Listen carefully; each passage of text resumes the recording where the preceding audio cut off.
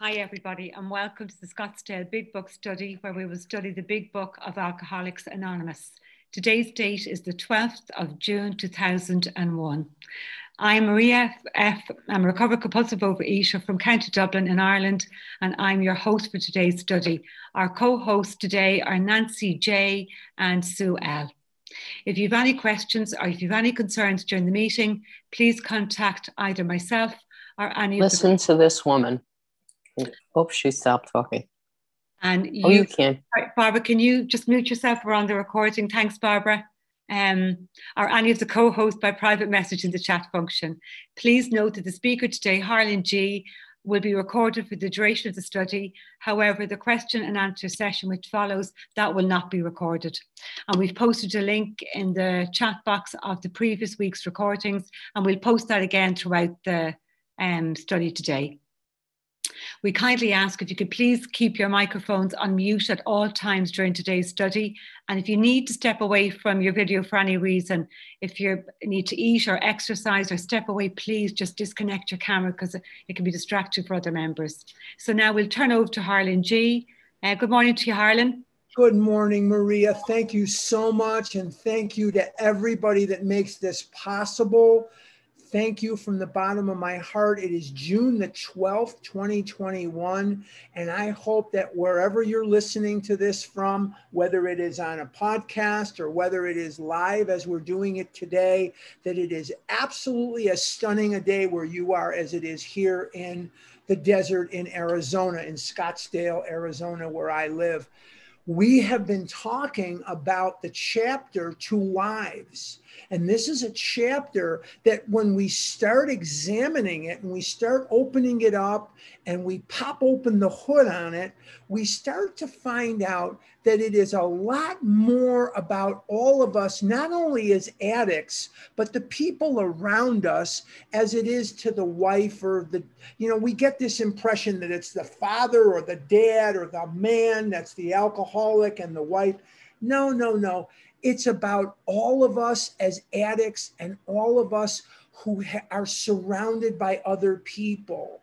And so we've been discussing and we've been examining this chapter. And what we're going to do this morning is we are going to examine on the bottom of page 108, the 4 types of drinkers. Now, notice it doesn't say the 4 types of alcoholics. I believe, and I don't have scientific evidence of this, I believe that alcoholism and drug addiction and compulsive overeating and addiction of any kind, really, they don't need to be enumerated here, is a spectrum disorder. What does that mean? A spectrum disorder meaning it affects different people at different depth. I have seen people literally starve themselves to death. One of my experiences in this program was to watch one of the most beautiful, fabulous young ladies here when I first moved to Arizona. She was just a fabulous, fabulous lady. And she used to tell stories of putting toothpaste and putting hairbrushes in her pockets when she would need to get weighed because she knew that she had lost weight, because she knew that in treatment, she had successfully not eaten some of the food that she was supposed to have eaten, and she passed away. Now, is everyone who's anorexic or everyone who's a restrictor or bulimic going to go to that length? I don't think so, not based on what I've seen, although their stories are quite painful and horrible and nightmarish enough to bring them to our doors.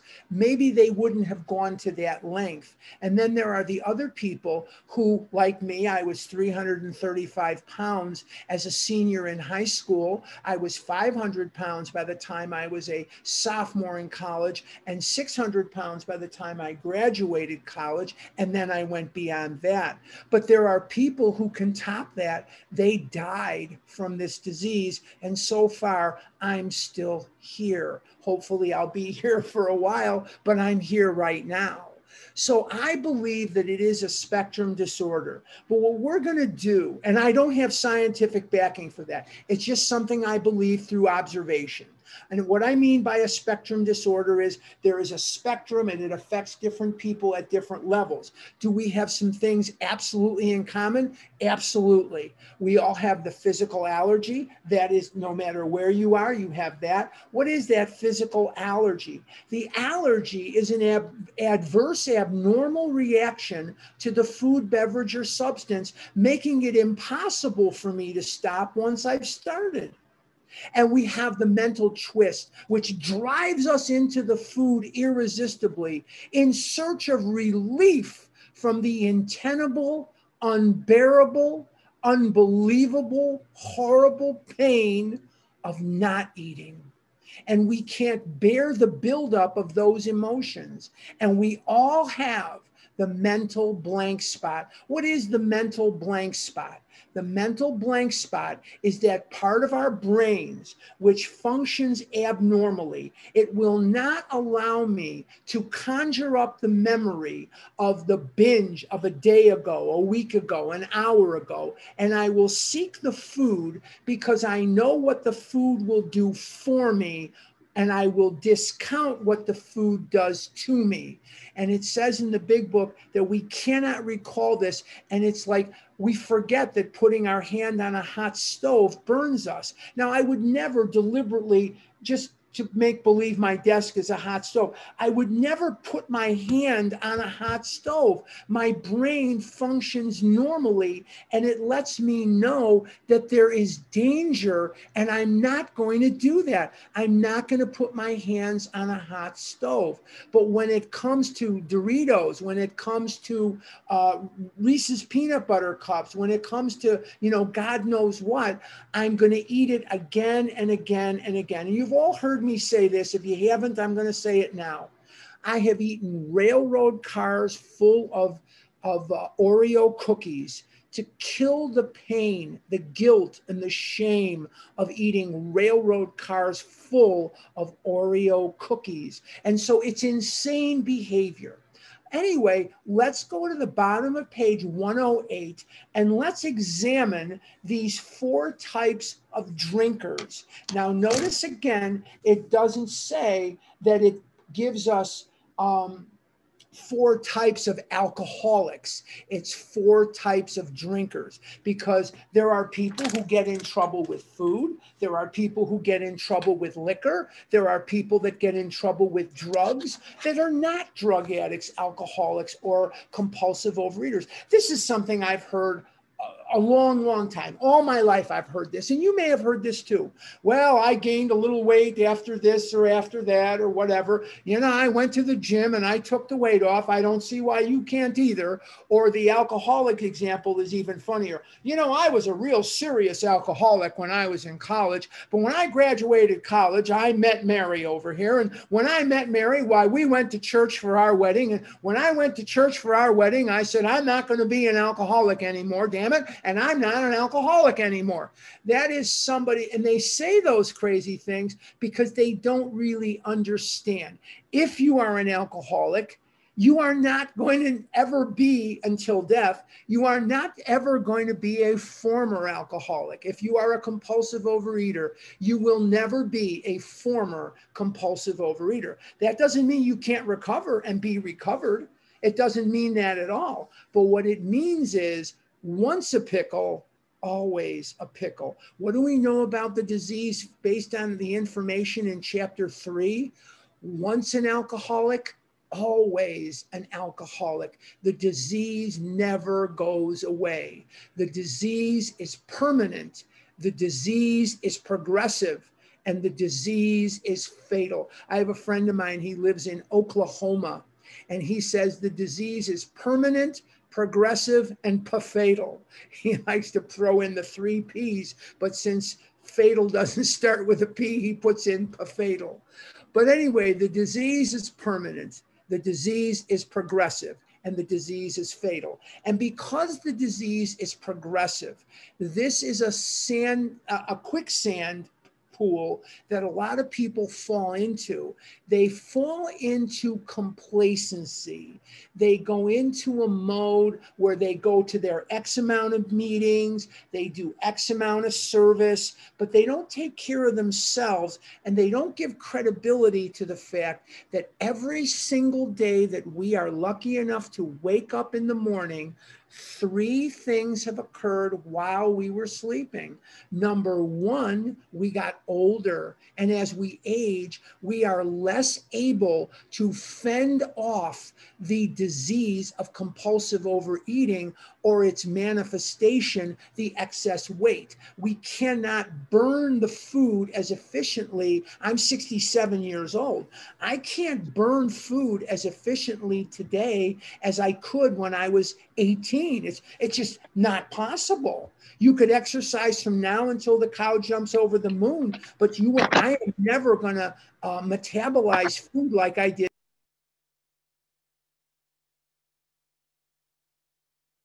Okay, sorry about that. I don't know how that happened, but okay.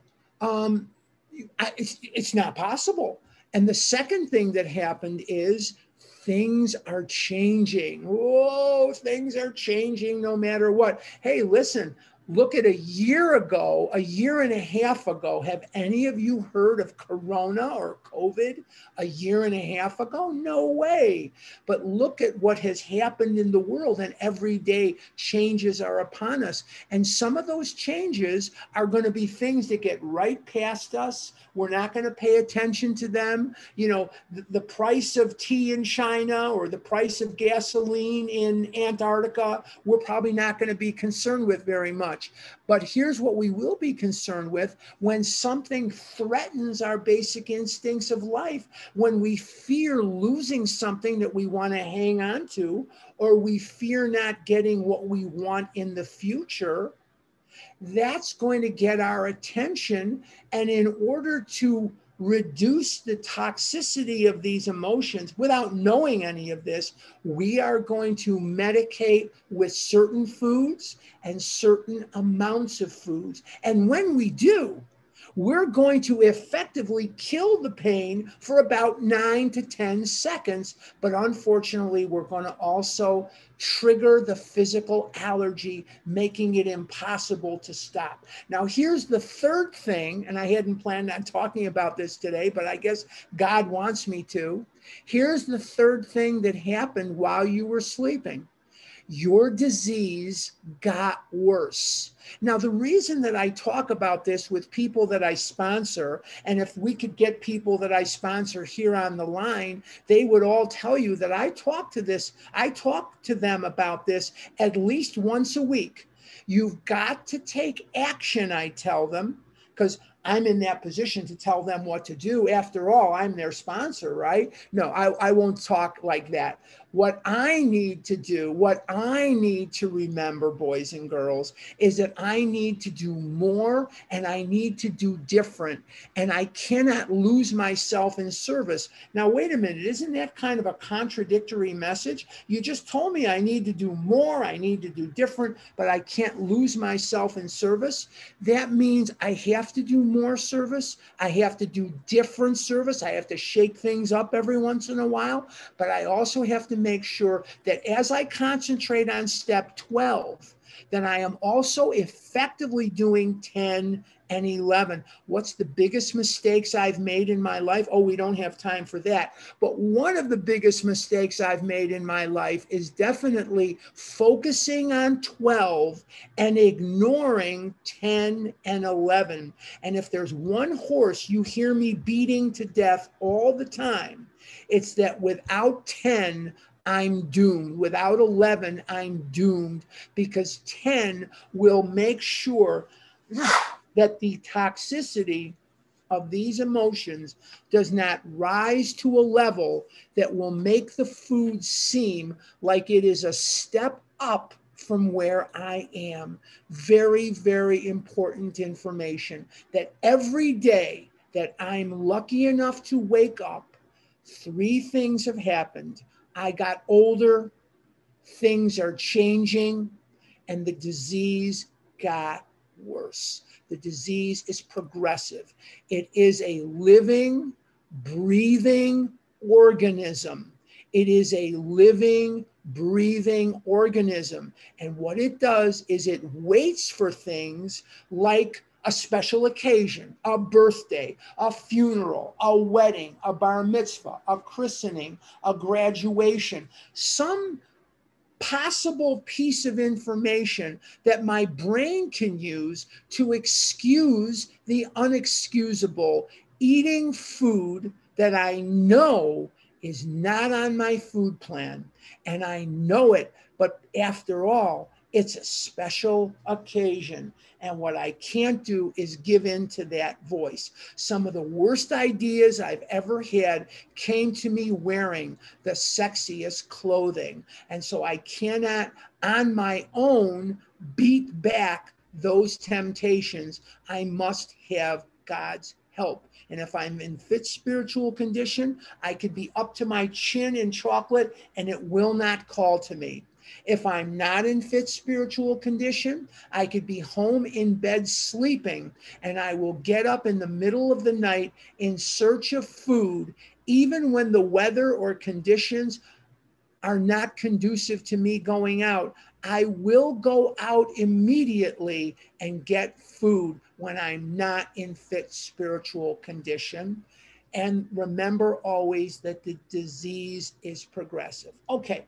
Bottom of page 108, we're going to examine husband or drinker number 1. And I'm going to show off here. I know how to say step 1 in Italian. I listened to Barbara doing it. Passo prima. Passo prima means step 1 in Italian. Pretty good for a Jewish kid from Devon Avenue in Chicago, huh? Passo prima, not bad, huh? Okay. Number 1. I'm at the bottom of 108. Your husband may be only a heavy drinker. His drinking may be constant, or it may be heavy only on certain occasions. And there are eaters like that too. Not us probably, but there are eaters, they get a little trouble with food. I have friends of mine, I'm 67, they're 67, 66, 68 too. And some of them are starting to show that big belly, that pot belly that they never had. God, when we were kids, they were as skinny as rails. And now all of a sudden, because their lifestyle is more sedentary and we're coming out of a pandemic and they can't burn the food as efficiently. They went from running and basketball and football and soccer to golf and video games. Well, that's going to take its toll on you. And so I've seen them start to regulate their food. They're starting to notice that their shirts don't fit. They're starting to notice that their pants don't fit. They're starting to notice that their favorite tie doesn't cover as much of them as it used to. It kind of comes out to a plateau. They don't like that. So they're starting to regulate their intake of food. They're starting to cut back on things. I'm seeing it now in my friends. I'm at the top of 109. Perhaps he spends too much money for liquor. It may be slowing him down up mentally and physically, but he does not see it. Sometimes he is a source of embarrassment to you and his friends. He is positive he can handle his liquor, that it does him no harm, that drinking is necessary in his business. He would probably be insulted if he were called an alcoholic. This world is full of people like him. Some will moderate or stop altogether, and some will not. Of those who keep on, a good number will become true alcoholics after a while. Now, this is a person who's not really a compulsive overeater. They're getting in a little trouble with food. They're starting to notice that they don't look quite right. They're starting to notice in some of the pictures from the different things. We have more pictures floating around now than we ever did. When I was a kid, I don't have pictures of myself really as a kid because nobody in my family owned a camera. We didn't own a camera. So, we didn't have it. But now everybody's got a camera and a video recorder in their pockets and with their phones. So we're starting to see pictures of ourselves, and some of my friends just don't like what they're seeing, and they're starting to moderate their food. Here is drinker or husband number 2. Your husband is showing lack of control, for he is unable to stay on the water wagon even when he wants to. Now, this is a very key thing here. Even when he wants to. What is that indicative of? That is indicative of a serious problem. And the problem is probably the physical allergy and the mental twist, which means that in our situation, if you cannot stop because you want, even though you want to, and you can't stay stopped even when you want to, you are probably a compulsive overeater. What does it say on page 44 of the big book of AA? When you want to, let me read it instead of trying to remember it. I'm going to go to page 44 here for just a second here. I'm going to go to page 44. What does it say here? It says here, if when you honestly want to, you find you cannot quit entirely. I'm 2 sentences in from the top paragraph, the first paragraph. Even when you honestly, when you honestly want to, you find you cannot quit entirely, or if when drinking you have little control over the amount you take, you are probably alcoholic. Probably my left foot. You are alcoholic at that point. And now, when I see these words here for husband number 2 or eater number 2, drinker number 2, even when he wants to, it goes on to say here, he often gets entirely out of hand when drinking. That's indicative of the allergy of the body. So from husband number 2, drinker number 2, eater number 2 forward, I'm very suspicious at this point that the person is absolutely a compulsive overeater. They may be adult onset. I have a friend of mine, you may have some friends like this too. He is 65 years old. I'm 67 years old. He is 65. When we were in our teens and 20s, and that's how long we go back, I met him when I was a teenager in high school, and we worked together, and we've known each other for a very long time. I was the best man at his wedding, and he was the best man at my wedding. We've been very close ever since. He lives in San Francisco. He actually lives near Petaluma, California, Northern California, in a place called Petaluma. He was very thin. And then all of a sudden you could start to see in his late 20s, early 30s. Now I had trouble with this when I was 0 age, baby, diapers, no language. He started to become very, very, very fixated on food.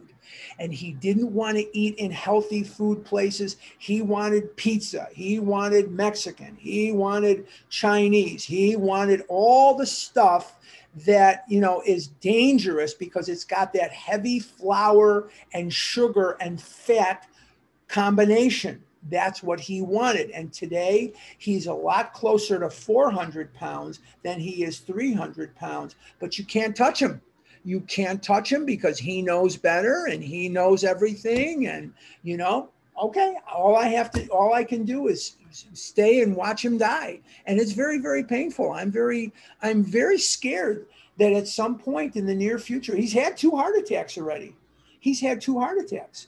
I'm going to get that call from his wife, and she's going to tell me that he has passed. And I'm going to be very, very sad. That'll be a very sad day. But what can I do? I can do 3 things: recover, recover, and recover. That's all I can do is recover, recover, recover. And hopefully one day, maybe he'll come in to the program. I can just keep praying for that. I hope so. But when they put the words in, even when he wants to, that tells me that there's a physical allergy here and a twist of the mind. So from this point forward, I'm going to assume that the person is a compulsive overeater, but at different levels, different parts of the spectrum. He often gets entirely out of hand when drinking, physical allergy. He admits this is true, but is positive he will do better, mental twist. He wants to do better. He just can't, because when the buildup of emotions is so painful for him, he cannot do better. And how many of us have sworn to God? How many of us have sworn to our loved ones? How many of us have sworn to ourselves, we're never going to eat like this again. We are never going to do this to ourselves again. We were so embarrassed when so-and-so saw us. We were so embarrassed because we couldn't go to the wedding. We couldn't go to the funeral. We couldn't go to the bar mitzvah or the christening or the graduation because none of our clothes fit. And we were ashamed and embarrassed to see the people that we did not want to see because we didn't want to show them how much weight we had gained. And how many of us were prisoners, literal prisoners of our disease. So I am going to say that normal eaters don't go into that hellhole, but we do, because we have a disease that takes us to places that our normal functioning of the will would never allow. I always say this: the hell of the bottom that you may think is out there, if you go back into the food, has a trap door. Whatever you may think is the hell of how it will look if you go back in the food, it's going to be worse. And it is not going to be a little worse than that. It's going to be exponentially worse. So let's take into consideration that if you could have stopped, you would have stopped. But if you could have stopped, you wouldn't be one of us. And if you can't stop, welcome home. Welcome to Overeaters Anonymous, because the only way you're going to stop is through a spiritual awakening as the result of the steps, which will dispel your desire to kill yourself with food. I'm going to say that again. The only thing that is going to help you is a spiritual awakening as the result of the steps, which will dispel your desire to kill yourself with food. You will already feel better, so your brain will not see the need of driving you into the food against your will in search of relief from the untenable, unbearable, undeniable, debilitating pain of not eating. And not eating is so painful that eating becomes preferable. It becomes a step up from where we are. Let's continue. He has begun to try, with or without your cooperation, various means of moderating or staying dry. In other words, he's going or she's going on what we call a diet, right? They're going to moderate on their own. They're going to traipse out their most useless tool. This is what I've done millions of times. I was on diets as far back as 5 and 6 years old. I'm going to traipse out my most useless tool, my willpower, and I'm going to say, willpower, we have gotten to a point of life where we've got to lose weight. We're not going to eat like this anymore. We're not going to live like this anymore. Do your thing. Everybody tells me that if I had some discipline and I had some willpower, I wouldn't eat that way. Okay, darn it, we're going to do that. Well, you see how well that worked. It didn't work at all. I've got 42 years here, but 22 abstinent. You do the math. I had a 7 and an 8 year period in the 20 years previously. And then for other years, I was MIA and just eating my head off. I would eat my way to the meetings. I'd pray for a Russian airstrike during the meetings, and then I would eat my way home. So I was not in denial. I was in what Bill Wilson used to call belligerent denial. Belligerent denial. I'm still on page 109. Maybe he is beginning to lose his friends. His business may suffer somewhat. He is worried at times and is becoming aware that he cannot drink like other people. He is aware that he cannot drink. He's becoming aware that he cannot drink like other people. And that is a very hard demon to kill, because I kept telling myself, even in the face of overwhelming evidence against me, that at some point I would lose enough weight to be normal. And losing weight does not expel this disease. I'm going to say that again because it's critical information. I know you're going to forget it by the time we're done because you have a built-in forgetter. And if you want to learn this or you want to retain this information, you're going to have to teach it to others. The piece of information is losing weight does not remedy this disease. Losing weight does not remedy this disease. In chemistry, there's chemical change and physical change. If I take a piece of paper and I tear it in a million pieces, that is a physical change to the paper.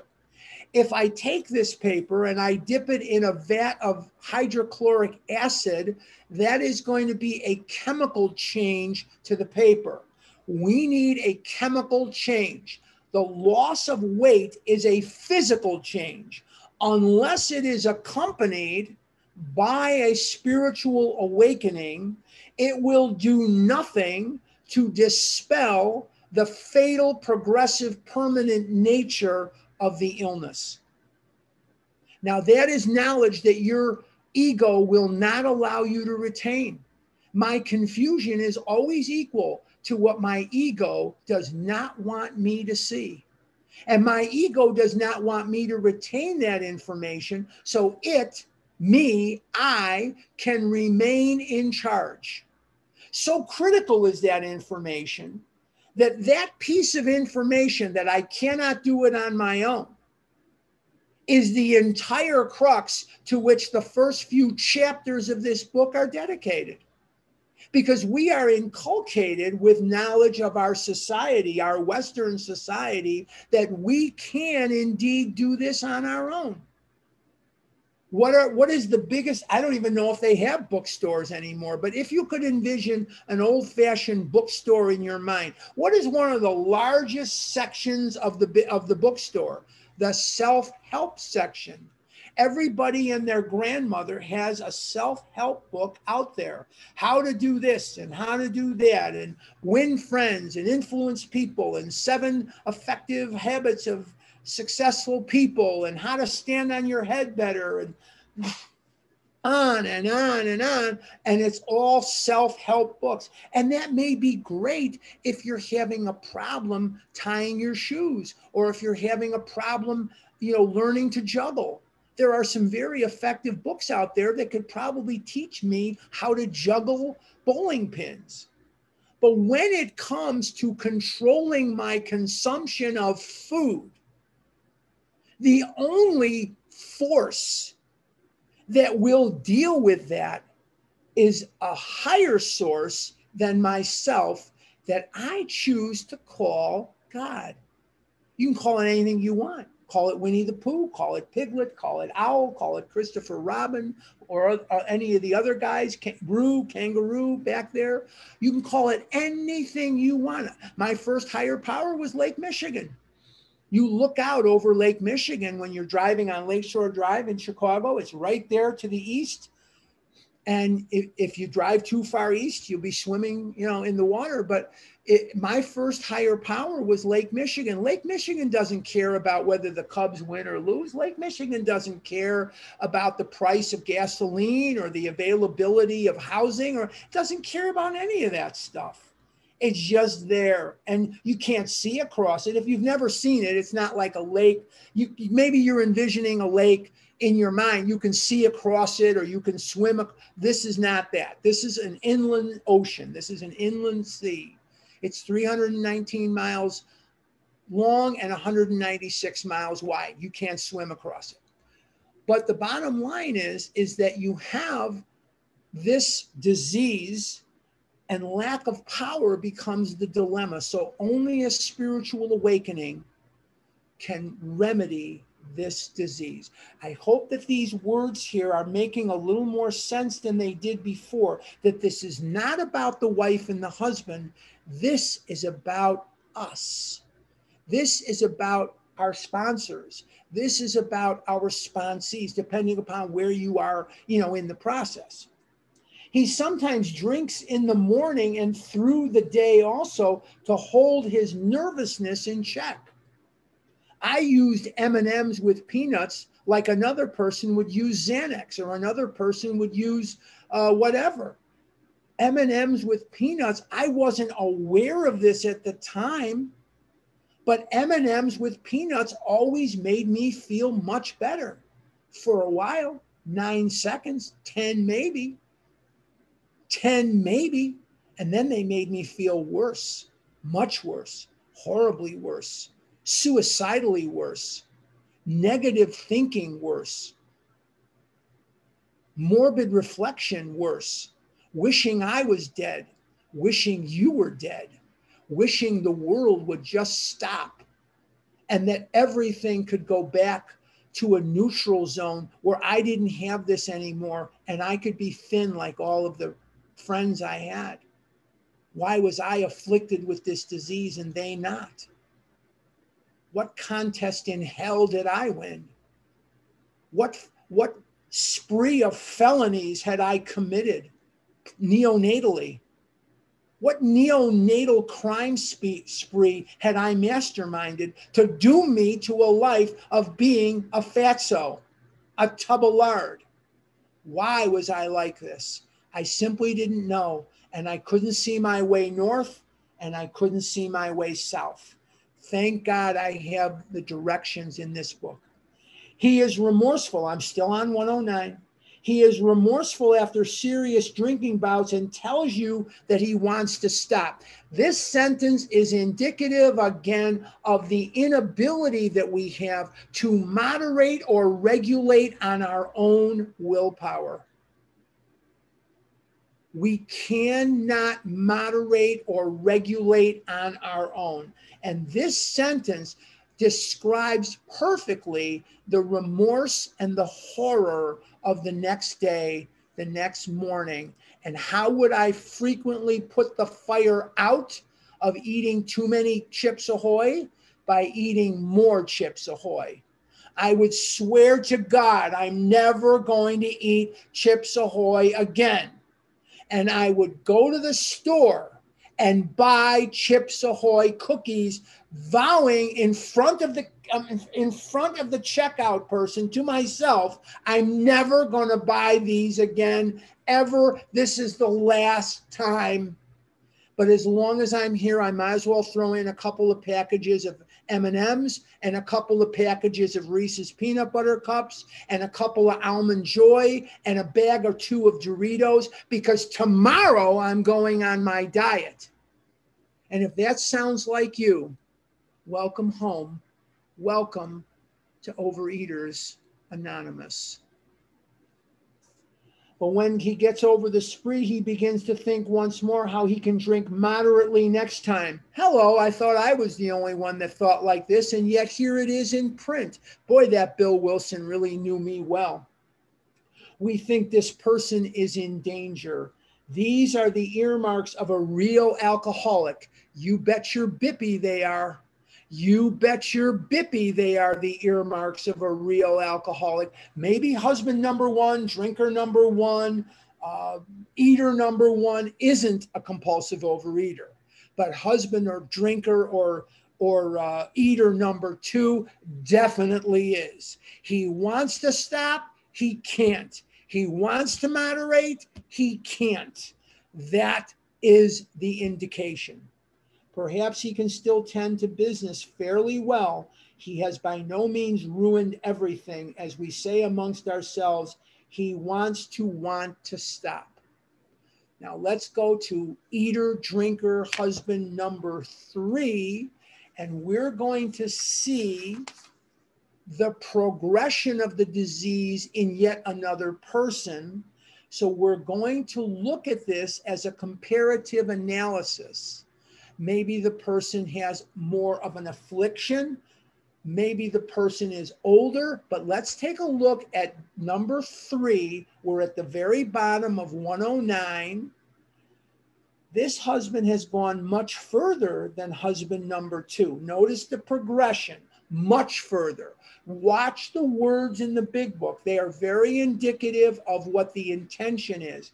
He hasn't gone further, he's gone much further. That adjective is indicative of things that happen during the progression of the illness.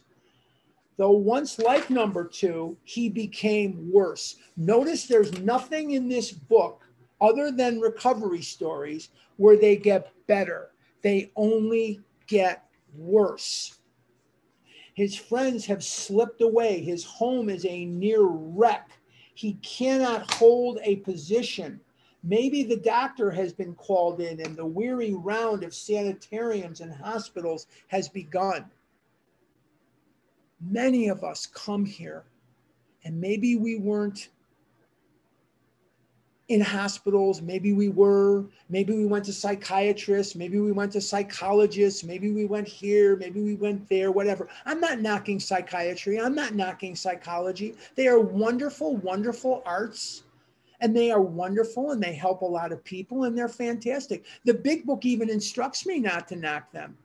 It says make use of what they offer, and I do.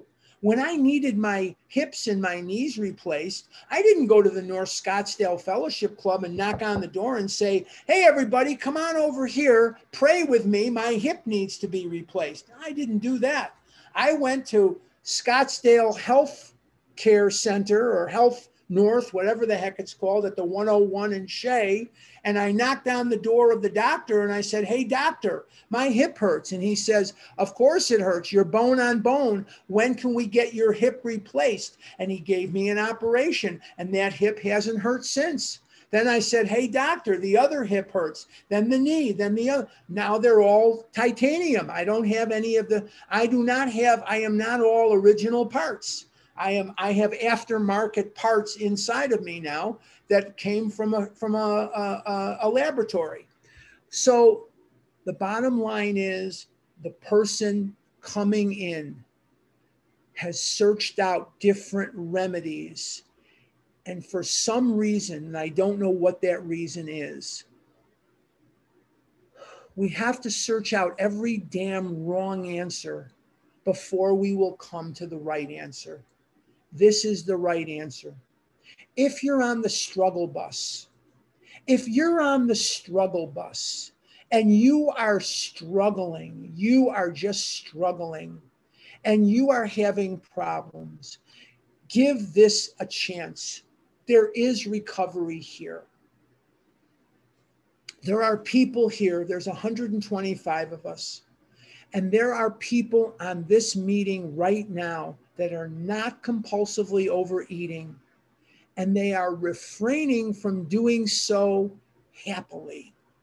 We are not white knuckling it. We are not hanging by the chandelier, stark, raving abstinent. We are not going home and stark, raving abstinent. No, we are free. How free do you want to be? If you want to be as free as us, you'll have to do what we do. You'll have to work the program. And if you work the program, then the most magnificent promise ever made to anyone ever will come true for you. It's on page 88 of the big book. It says very simply, it works. It really does. One of the most important sentences ever written in any language is on page 88 of the big book. It works. It really does. So let's go back to page 110 and let's continue to examine number 3 and see how it applies. He admits he cannot drink like other people. That means he's a compulsive overeater or an alcoholic, but does not see why. Now, I want to talk to you about somebody that was very near and dear to my heart. Her name was Sherry, and she was a lovely, lovely person. If I had a brain, I would have married her. The world is less purple because she's dead. She loved the color purple. Everything was purple. The world is a lot less interested in art because she's dead. She loved art. I have no taste for art. The only artist I like is Gary Larson, and that's not considered high art, but he's the only one I really like is Gary Larson. The world doesn't have as many fans of blues music since she is dead. She loved blues music. And she would go into any neighborhood in Chicago, any back alley blues bar, to hear good blues music. And she loved it. And Sherry was a psychologist, University of Michigan and Northwestern University, two very good schools. And she had a PhD, and she had she had more degrees than a thermometer. And she had a degree that was considered not a PhD, but postdoc. I think that's what it's called, postdoc. I'm not quite sure. But anyway, she had the one that's beyond the PhD. And she was not going to put the food down until she could complete the forensic analysis of why she was eating it. And we would beg her, please put the food down. Who cares why? He does not see why. Why won't get me to first base? Why is an argument. Who cares why? I'll explain why. Here's why. I have an allergy of the body and a twist of the mind. It doesn't matter. Your mother could be Eleanor Roosevelt, and your father could be Albert Einstein or Santa Claus or the Easter Bunny or Winnie the Pooh or whatever. It wouldn't matter. This is not a product of nurture. It is a product of nature. Say that again. This is not a product. This is not a product of nurture. It is a product of nature. Let's continue. He clings to the notion that he will yet find a way to do so. What does that tell you? I'm going to do this on my own. I'm going to do this on my own. I'm going to do this on my own. Isn't that what we scream? Isn't that what we believe? We don't want help. We're dying. We're dying. And we don't want help. If we were drowning, we'd welcome the lifeguard. If our leg was broken, we'd welcome the ambulance driver. If we had a flat tire, the road crew service of our dealer, or I have what's called something Honda Care, whatever the hell it is. Yeah, they come and they'll do that. I would welcome them. I'm 67 years old. I ain't changing a tire. But yet when it comes to this, I don't need any help. I don't need any help. Leave me alone. I'm going to meetings. I'm not going to meetings. I'm going in. I'm coming out. I'm going in. I'm coming out. I see this all the time. It's a damn revolving door. Shoo, shoo, shoo, shoo. People come in, they go out. They come in, they go out. It's like Macy's. We have to be beat down so that we will stay. And we're not going to stay until we're out of ideas. I've told you this story. I'll tell you this story again. I was sponsored by a very large, rude, mean man. Very large, very rude, very mean. And on Saturday afternoon, I would meet with him every week, and I would talk to him every day. And he would poke his finger in my chest. I was 24 years old. And he'd say, "Are you out of ideas yet, kid? Are you out of ideas yet, kid? Because if you ain't out of ideas, I ain't going to waste my time with you." Only he used the golf words, the real words. You can just fill them in yourself. I got to be out of ideas on how I'm going to do this myself, because my ideas on how I'm going to do this myself never got me anywhere but fatter and fatter and fatter. He may have come to the point where he desperately wants to stop but cannot. He is a compulsive overeater. He wants to stop but cannot, not on his own. His case presents additional questions, which we shall try to answer for you. You can be quite hopeful of a situation like this. The reason you can be hopeful is the further you go down and smack that bottom, the more likely you will be to recover. Recovery can take place only when the fear of more food and more weight, or less food and less weight, overcomes the fear of letting it go. I have to fear more Reese's peanut butter cups more than I fear letting them go, because I cannot live the way I was living. It was not going to happen. The loneliness, the asexual existence, the deformity of my body, being a laughing stock when I would go in public. Right after this, I'm going to meet a friend for lunch in a very public outdoor setting. There's going to be lots of people, lots of kids, and I do not any longer fear that I will break the chair or that I will be laughed at and ridiculed in public. But that took years and years and years. Every time I ventured out into the world, I was an object of ridicule. Every wiseacre, every child that I encountered laughed at me and pointed at me, and adults would say rude things to me. Maybe you don't have that experience. I hope you don't. But I don't fear that today. I don't have to. I'm not an object of ridicule anymore. I'm a child of God. Let's go to husband. Oh my God, is it really? Oh my God. Okay, husband, drinker, eater number 4. Somebody is unmuted. Okay, you may have a husband on whom you can, Maria, can you grab that or something? Or can we do something about that? Okay. Have it, Harlan. Okay, good. You may have a husband of whom you can completely despair. He has been placed in one institution after another. Some of us have been in treatment centers, and some of us have been in hospitals. And he is violent or appears definitely insane when drunk. Sometimes he drinks on the way home from the hospital. Perhaps he has had delirium tremens. Doctors may shake their heads and advise you to have him committed. Maybe you have already been obliged to put him away. The picture may not be as dark as it looks. Many of our husbands were just as far gone, yet they got well. I never fear that someone will hit a bottom. I don't prevent any catastrophe, and I cause no catastrophe in others. But hitting a bottom is not the worst thing that ever happened.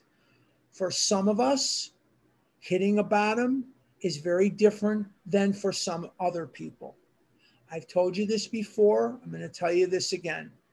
I have a lot of friends in this program. I have a lot of friends who are not in this program. I'm very, very lucky to have so many friends. I do have a very rich life when it comes to that. And I'm very, very lucky. But one of my friends is someone that I'm thinking of today that lives also in Northern California. And to look at this person, you would not know. And if I brought this person into the room, and if you come to the birthday or you come to Newark for the convention of Vision, now none of those are on the dockets right now. But if you come to those things, I'll introduce you to this person. This person is a person, you look at them and you think, what the hell are you doing here? They certainly wouldn't appear to be someone that would need a program like this.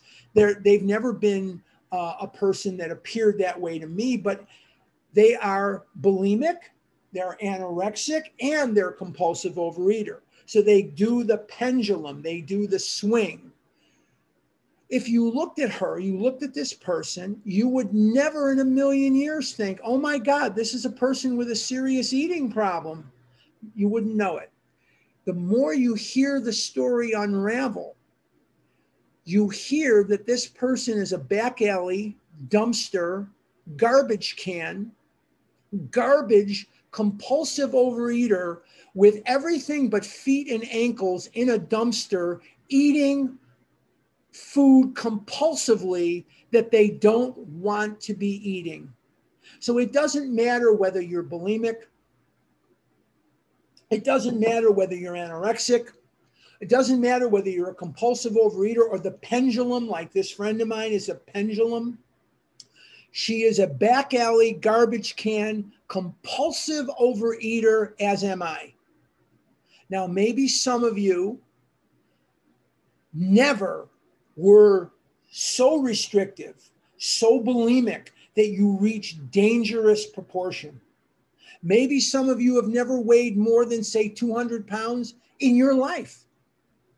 If you have this allergy, which compels you to eat against your will, and you have this twist of the mind, the only thing you can do to alleviate this is to recover using the steps. Nothing that is of this earth is going to help me in that position. And if I look at next week, we're going to look back at husband number one. We're going to look back at these guys and we're going to review what we've done this week. But let's just take a look right now at the ABCs on page 60. What is A? That I am a compulsive overeater. I have the allergy of the body. I have the twist of the mind. Now, B, that no human power could have relieved my compulsion. Money won't do it. Fame won't do it. Fortune won't do it. There is nothing that is of this earth that is going to help me once I have acquired this disease at birth. And see that God could and would if he were sought. Losing weight will not remedy the disease. Gaining weight, if you're anorexic or you're a restrictor, gaining weight will not remedy this disease. Those are physical changes. Remember the piece of paper. I tear up the piece of paper, that's a physical change, but chemically, it's still a piece of paper. I set it on fire, or I drop it in hydrochloric acid, and now I have affected a chemical change. And the chemical change alters the chemistry of the paper. It alters the chemistry. We need a chemical change rather than a physical change. So no matter where you are on the spectrum, I'm going to leave you with this thought, and then we'll take questions and answers. It is very, very important for me to remember, for me, that no matter where I am on the spectrum, the disease is permanent. There's no getting rid of it. You hear people all the time. This is the number one question asked on Vision, and it is probably the number one question that I get asked here on Saturday mornings. What is the number one question? What is the difference between recovered and recovering? Well, here's the difference. A recovered person has had a spiritual awakening. They have worked the steps. They are working the steps. And they have effected a spiritual awakening with God's help, so that the urge to completely destroy themselves with food has been removed temporarily, and they do not find it necessary to kill themselves with food temporarily. And a recovered person is in that state. A recovering person is one who is working toward that goal. That's all that means. It's all that means. Recovered has had a spiritual awakening. Recovering hasn't had one yet. They're working toward that end. Now, before I turn it over to Nancy or Maria, I think it goes Maria and then Nancy, I'm just going to remind you guys of a couple of things. Number one, please, no food questions.